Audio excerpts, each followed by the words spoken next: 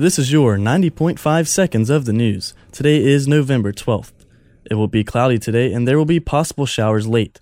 The high will be 79 and the low 58. Construction is on schedule and on budget for USC's new $106.5 million Moore School of Business building. The project director updated the university's Board of Trustees Friday on the progress. The school is expected to be completed in December 2013. It is the most expensive building in the university's history. The 28th annual Carolina Clemson Blood Drive starts today.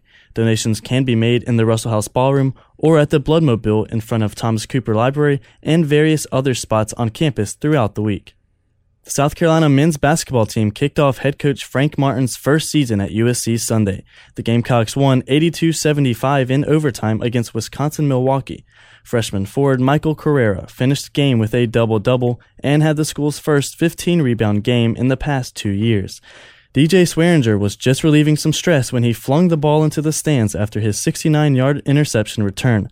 The pick six followed 2 penalties that cost the Gamecocks a combined 30 yards. In fact, the whole team was relieving stress on the field Saturday.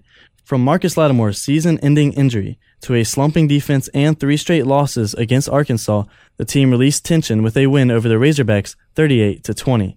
They now look forward to hosting Wofford next week. Colonial Life Arena announced Friday that Kenny Chesney and Zach Brown Band will play Williams-Brice Stadium on May 4th. Tickets go on sale December 7th. Read more about that show and the other country acts stopping in Columbia in the coming months, as well as all of the full news and sports stories, exclusive videos, and even more at dailygamecock.com. Paul Kritzman, 90.5 seconds of the news.